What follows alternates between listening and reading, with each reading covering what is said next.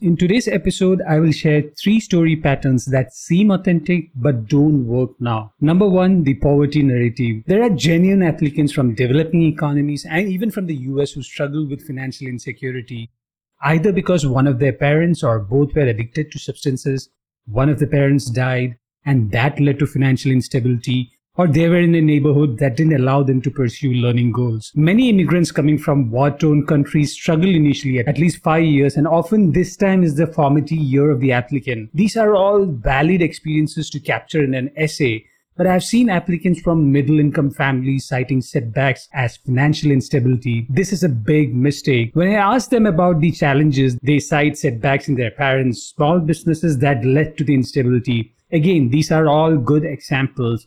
But if the setback was for less than 3 years, I would suggest against using that narrative, because you have to enter your parents' income. And even if you had mentioned the year of the financial setback, the data would be a big contradicting evidence. Naturally, the admissions team will compare you with the applicant who genuinely struggled financially for 10 to 15 years, and they have proof in the form of the parents' income. Their experience overcoming such instability is much more moving for admissions than yours. It's not that you didn't suffer through the setback. Admissions essays work on a comparative scale. The second reason for using the poverty narrative is that many international applicants convert their currency to dollar terms and start assuming that a certain level is automatically considered below the average national income for a family in the US.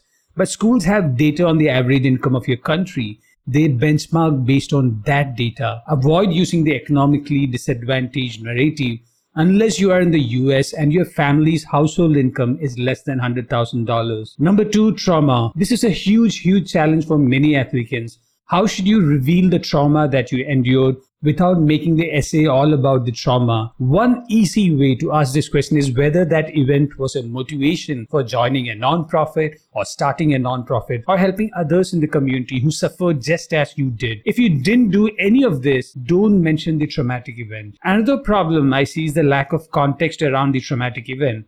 What you might consider traumatic outside universally acceptable traumatic events like war, sexual assault, physical assault, death in the family, or poverty, other narratives need context.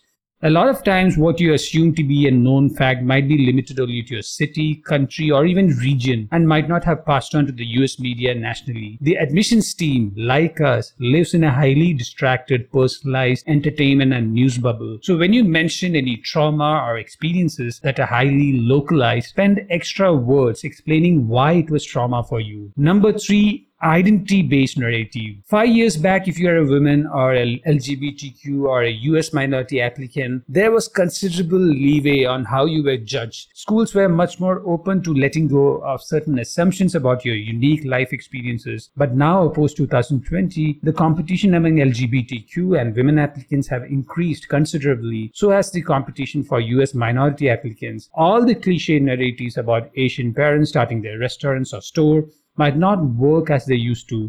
The same is the case with the bullying narrative as an LGBTQ applicant. You need to dig deep into the story and find unique experiences and phrases to capture the trauma. Try to offer a perspective that is unconventional. If you need help in creating authentic narratives, reach out to me, Atul Jose at store.fngmat.com/contact-fngmat.